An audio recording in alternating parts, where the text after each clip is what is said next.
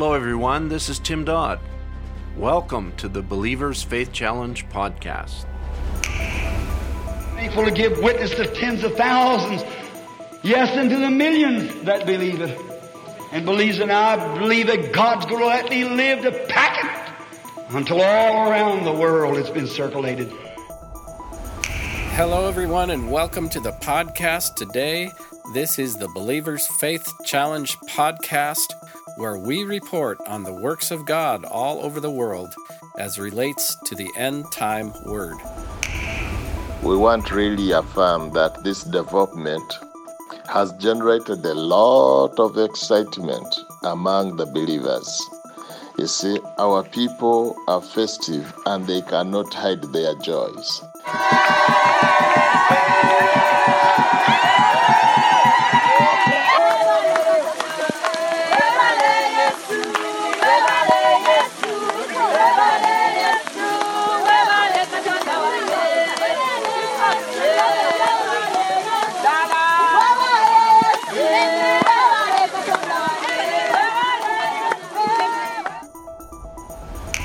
Hello and welcome to the podcast, everyone. Brother Mark Aho here with you, with Brother Tim Dodd. And we are today continuing our look, a little bit deeper dive look at a specific thing that is going on in Uganda, and that is the building of emergency church structures. And we've got some very good guests on for that. We have Brother James Katumba on for the first time. And he has an engineering background. He's a very organized, very intelligent man, and he has, it seems, come along just at the right time to help us manage the construction of these emergency structures. We also have our dear friend, Pastor Brother Stephen Ibali, and we are always happy to hear from him. He always has such good things to say that are so informative. So, Brother Tim, let's give ample time to our guests today to explore this important subject. Thank you, Brother Mark, and welcome to every one of our listeners. And we trust that today's podcast will be a great blessing to you, especially, as Brother Mark said, we have a new voice that has never been on the podcast, and that is Brother James Katumba. And we want to welcome him, as well as Brother Stephen Imbali, who is no stranger to us and has been on the podcast before. So welcome, Brother James and Brother Stephen. Yeah, God bless you all on the podcast. And thank you, brothers Mark and Tim, for having us. God bless you, Brother Mark and Brother Tim, and thank you for having me for the first time on the podcast. May God bless you with all our listeners. The Great Awakening of the Bride in Uganda has breached all kinds of denominational barriers, whether it be Pentecostals, Baptist, Methodist, Seventh-day Adventist, and others. But as a result, there's been many that have been expelled from their property and buildings and left without any sort of shelter to worship in. And this has created a great need in the country. So let's start there with you, Brother Stephen.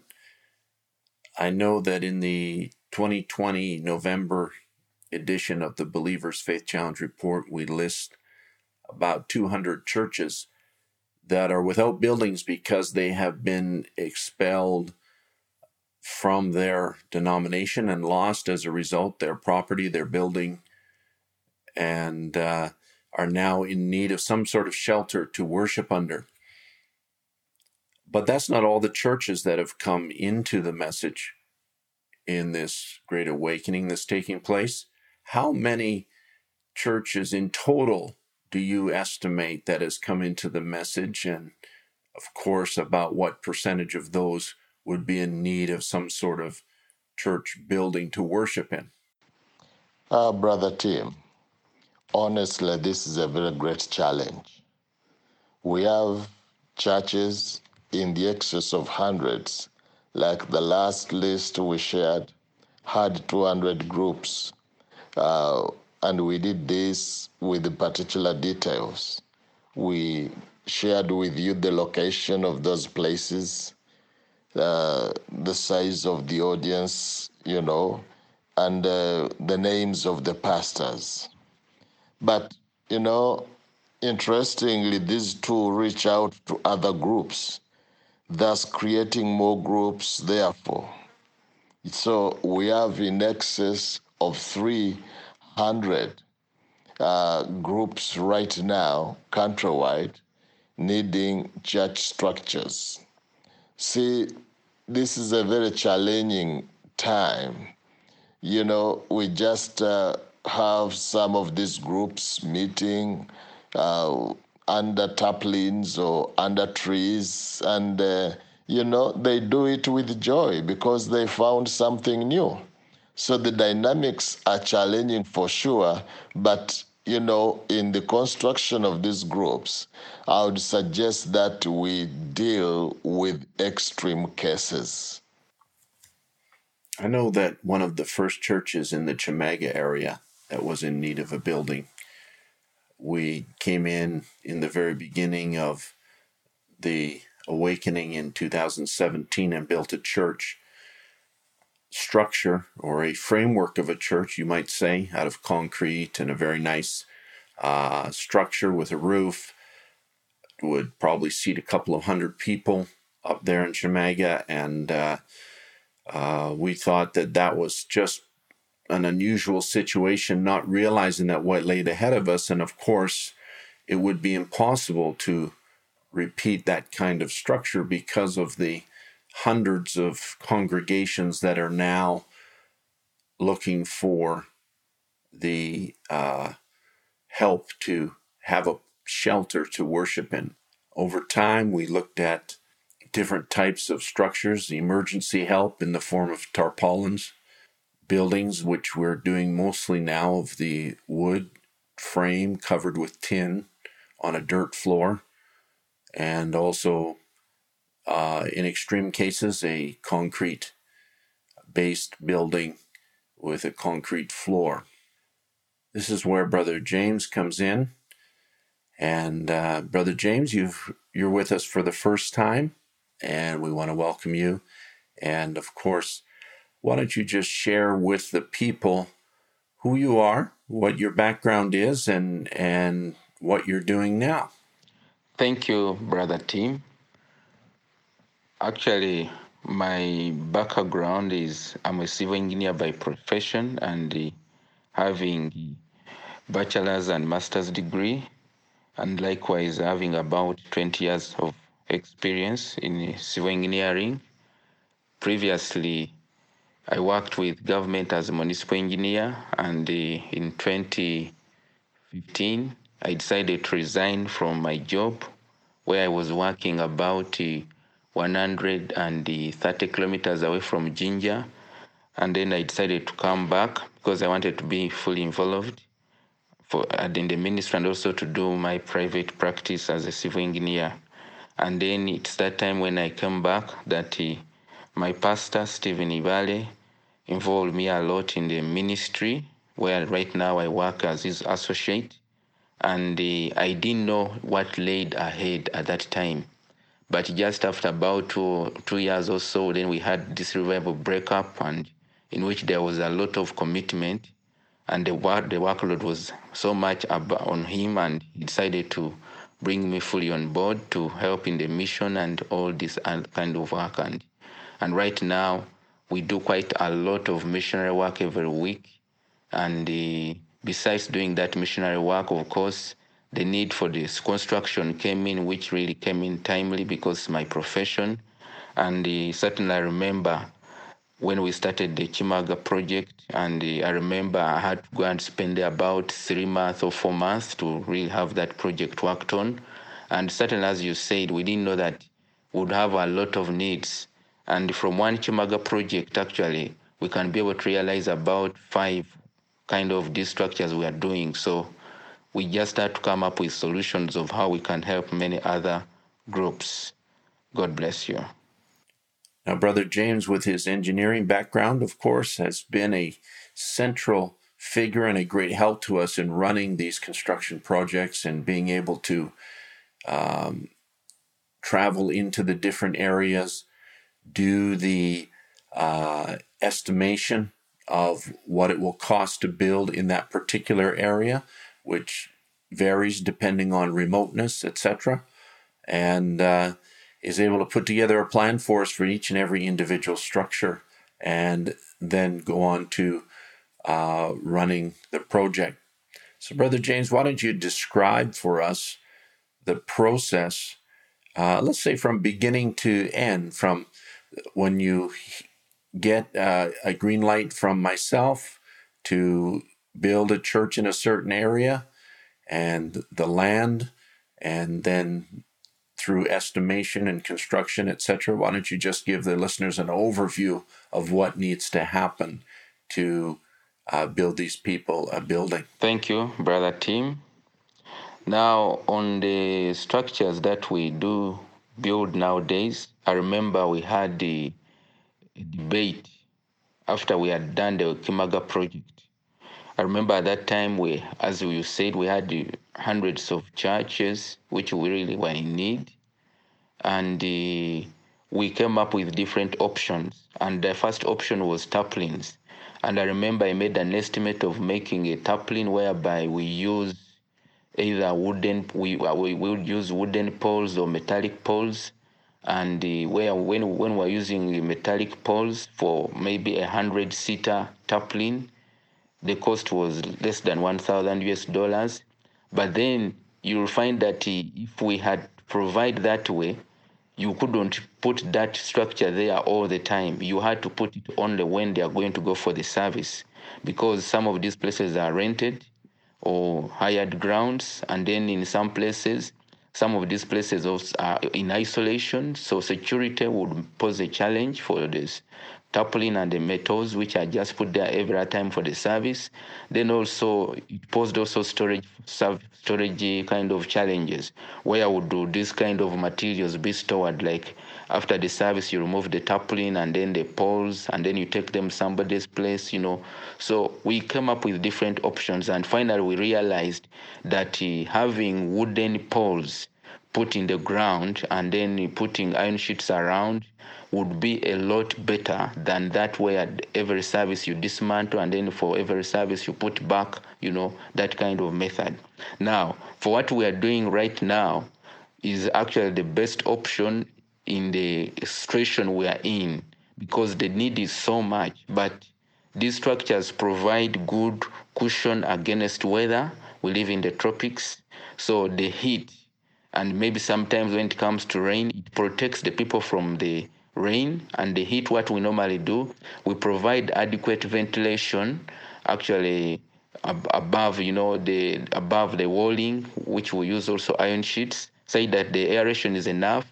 We make sure that the windows are open and then the lighting is adequate inside, so that really it is something which kind of gives people comfort when they are using this. We certainly don't work on the floor, but nonetheless, the people are grateful. Sometimes you'll even find people, some of these churches, people getting cow dung and putting it on the floor as a floor kind of finish to avoid the dust coming inside. Some even get gravel and then pour inside. Some try to do quite a number of things to make those structures better and comfortable for them. Now, for a wooden structure like that, would last between 5 to 10 years, because it depends also on the environment where it is. Some places the termites are so many, and that's, I think, the worst enemy for these structures, especially if the poles are destroyed by termites. But normally these poles which we use, we put them 2 feet inside the ground for the strength and likewise durability. So these things can work in the current situation that we are in, and people are really very grateful that they have a place of fellowship. Building church buildings is not really the emphasis of Bible believers. Our emphasis mainly is to get the message into the people's hands. It's really just the awakening and the unusual number of congregations in need in Uganda that have pressed us to do this work. And through the help of concerned believers around the world that are specifically interested in building church buildings for congregations, this is the resources that we use to help these congregations. And so it's not something that we generally do, but it is certainly something that we're willing to do in special circumstances like this. I know, Brother Stephen, this is also very new and unusual for you as well. I think we have done 22 churches, not including the ones to whom have been given tarpaulins for temporary shelters. That is almost without number. So we've done 22, and there's 6 more in the works. And maybe, Brother Stephen, you can share with us your thoughts on this process and this need and this burden, and in particular, any specific examples that might help our listeners to understand what it is that your people are going through. Thank you, Brother Tim. This is a very interesting question. But we need just to draw back a little bit on the history of the beginning of the message, not only here in Uganda, but worldwide.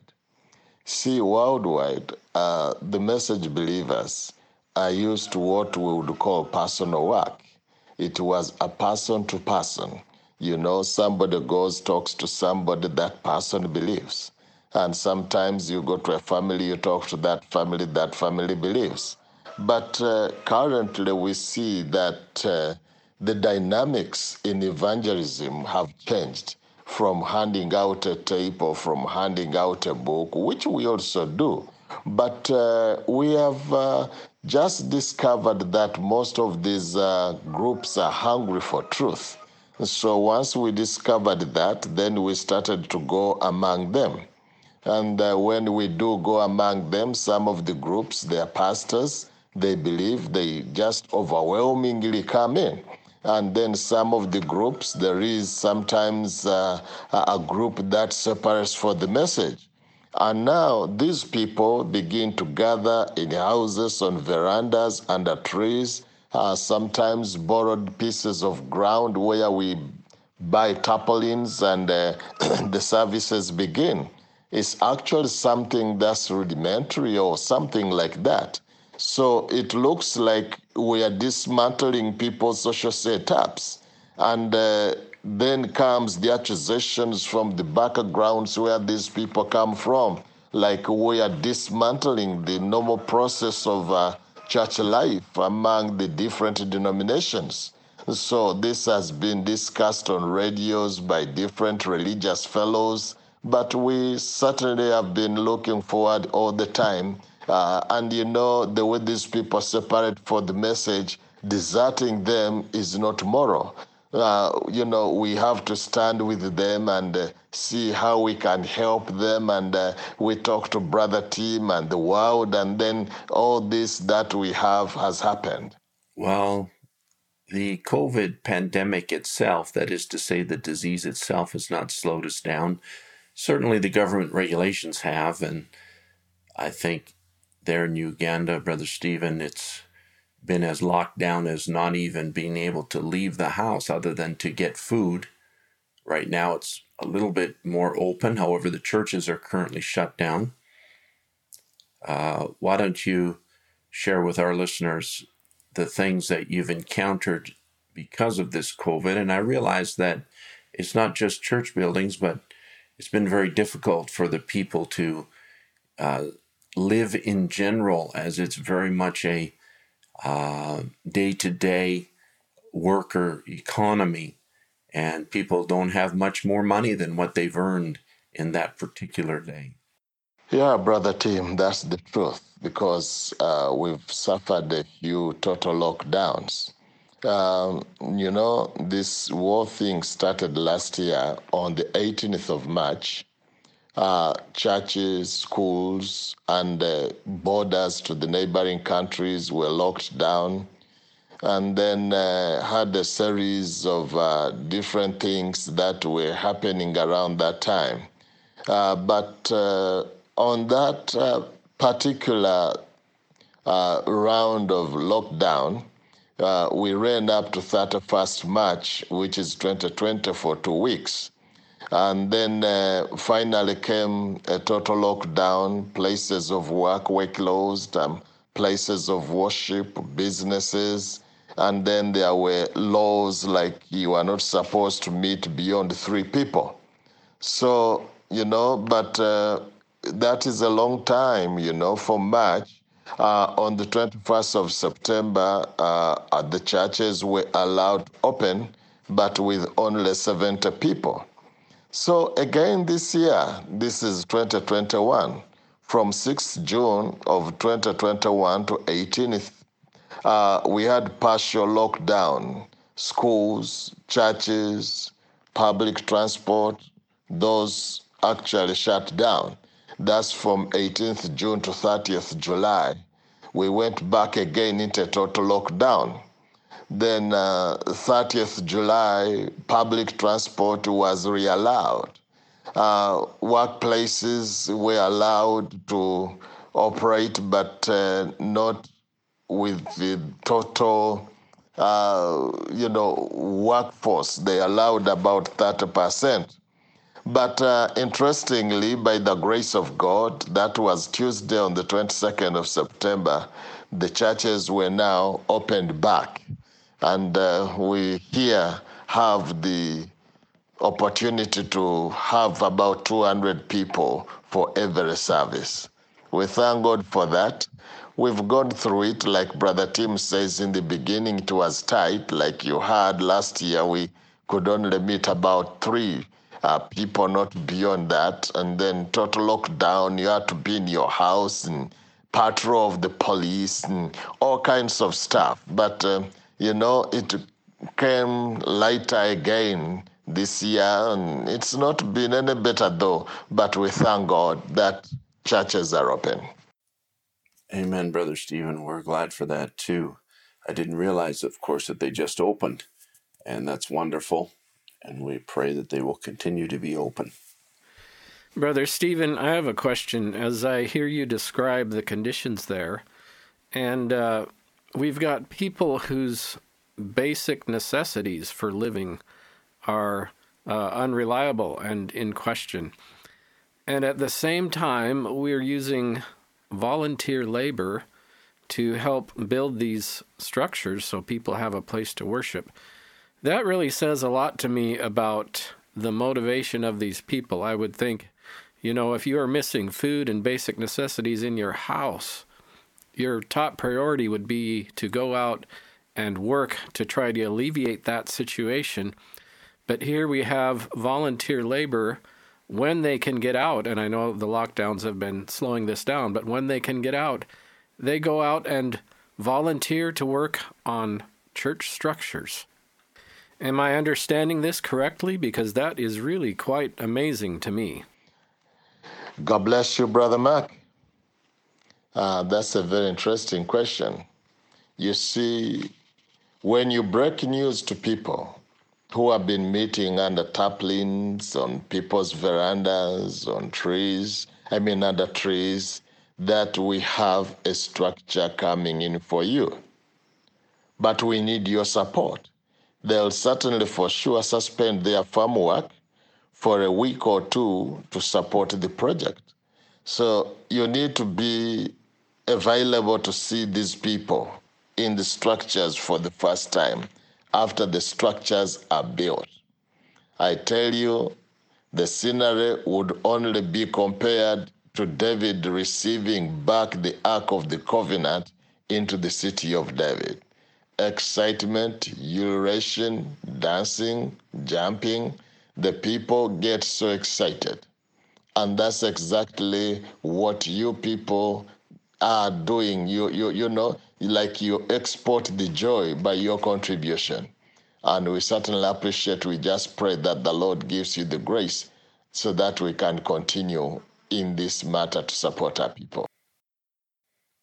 We can well imagine if the people are that poor in general, that they just don't have the means with which to build themselves a church structure. And I think some of these structures that we're now working on, which can cost anywhere from $2,000 to $5,000, depending on the size, the location, the cost of the property, all of those things. I think this has been a tremendous help in the country and has blessed the bride of Jesus Christ. We are overwhelmed with love and extraordinary appreciation for what God is doing in the country of Uganda and the thousands of lives that are being transformed by the message of the hour. There's no shortage of appreciation on our end for just the Lord allowing us to work in such an abundant harvest field. And we thank God for his mercies to us in that regard. We certainly want to thank each and every one that has given to help these congregations to at least have some sort of shelter over their head in Uganda from the elements, not taking away from the great work of printing and getting the message into the hands of the people. Tens of thousands of books, such as the church age books, a seal book, other books are on the way.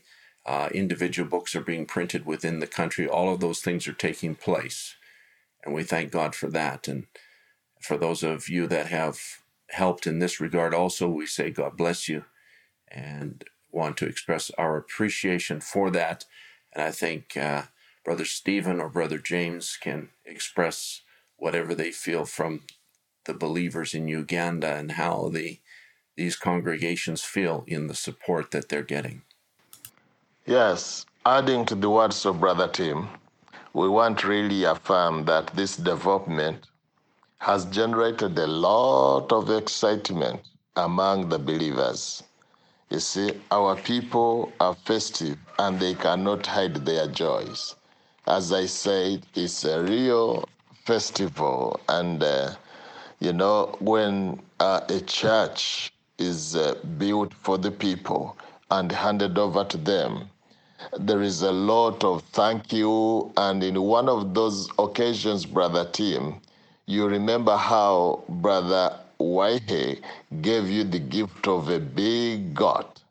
And of course, you could not take it with you, but it was an expression of gratitude. I, Brother James, and the people are truly thankful. And we say, may the Lord bless those that out of the little they have, they've decided to give a hand to the needy people in Uganda. God bless you. We thank you so much, and we appreciate you. Thank you, Brother Tim and Brother Mark, for this podcast, and we really appreciate God that for the grace that he has given us this far and the work that has been there in Uganda, both the missionary work and the support to really get the Bibles given to these people and the message books that are already sent, and then the printer of the message books for the message books in the local languages, which is now currently being done, and likewise also the support for the church structures and shelters in different kind of ways. We really appreciate, and the bride of Christ in Uganda is very grateful, and we continually pray that the Lord may continually bring in the elect into his fold. God bless you all, and God bless you. Amen. Well, thank you, Brother Stephen and Brother James, for joining us today.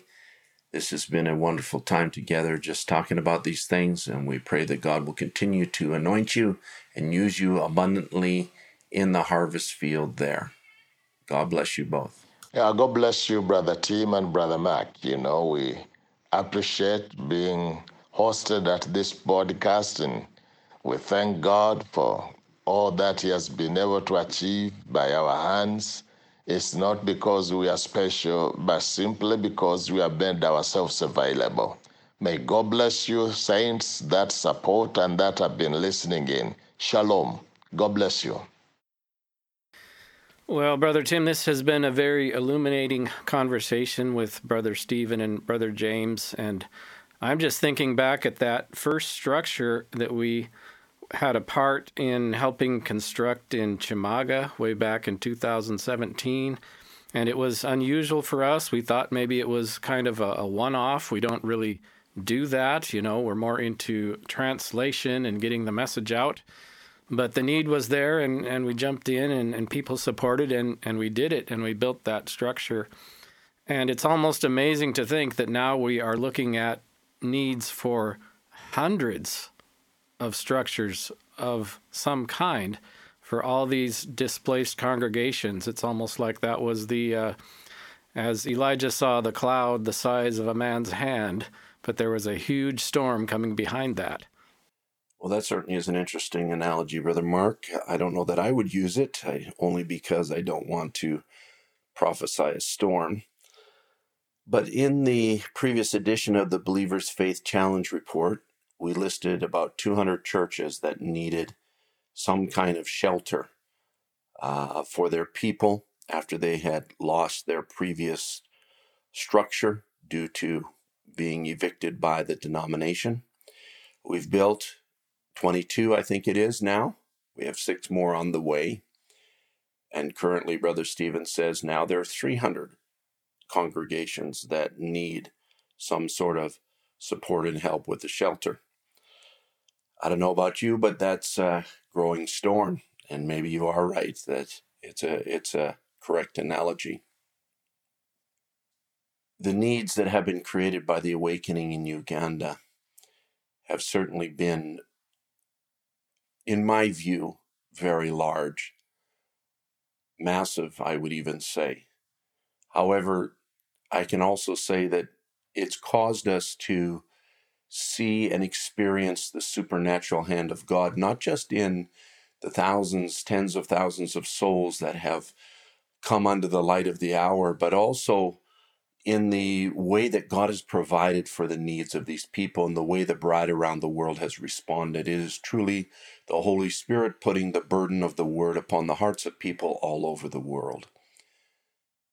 As I've previously said, building buildings is not our emphasis. However, there are brothers that have stepped up to the plate with this need, and we're thankful for each and every one of them that is contributing to this very real and pressing need.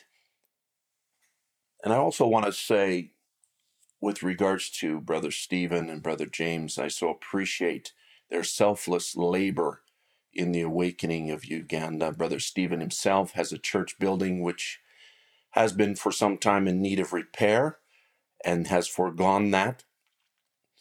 Brother James has gone from building site to building site in a very dilapidated and broken down vehicle that from day to day, not knowing if he would need to repair it. However, I do want to say, rejoicing that we were just able to help him upgrade his vehicle and give him some more reliable transportation. Some of these roads in Uganda are pretty rough, and we just want to be able to make sure that these brothers are safe, and we thank God for that. Personally, I count it an honor to work with real men of God like Brother Stephen and Brother James. And if the listener is wondering who they might pray for, there are many brothers over there, including these 2 brothers, who are laboring selflessly and in the very character and likeness of Jesus Christ to benefit the body of Jesus Christ. In our privilege to work with these men, and we count it an honor that God has allowed us to be a part of what's happening in Uganda. And I want to say to each and every one that has prayed for, supported, in some way contributed to the work in Uganda, God bless you abundantly. You are a part of what God's doing in Uganda. And when we get on the other side and we see the full fruit of the calling of the bride of Jesus Christ, I assure you, you will rejoice with us at many of the unseen stories that are unfolding right now in Uganda. So God bless you. Thank you for listening, and thank you for each one of our listeners and supporters. May the Lord pour out his blessings abundantly upon you all.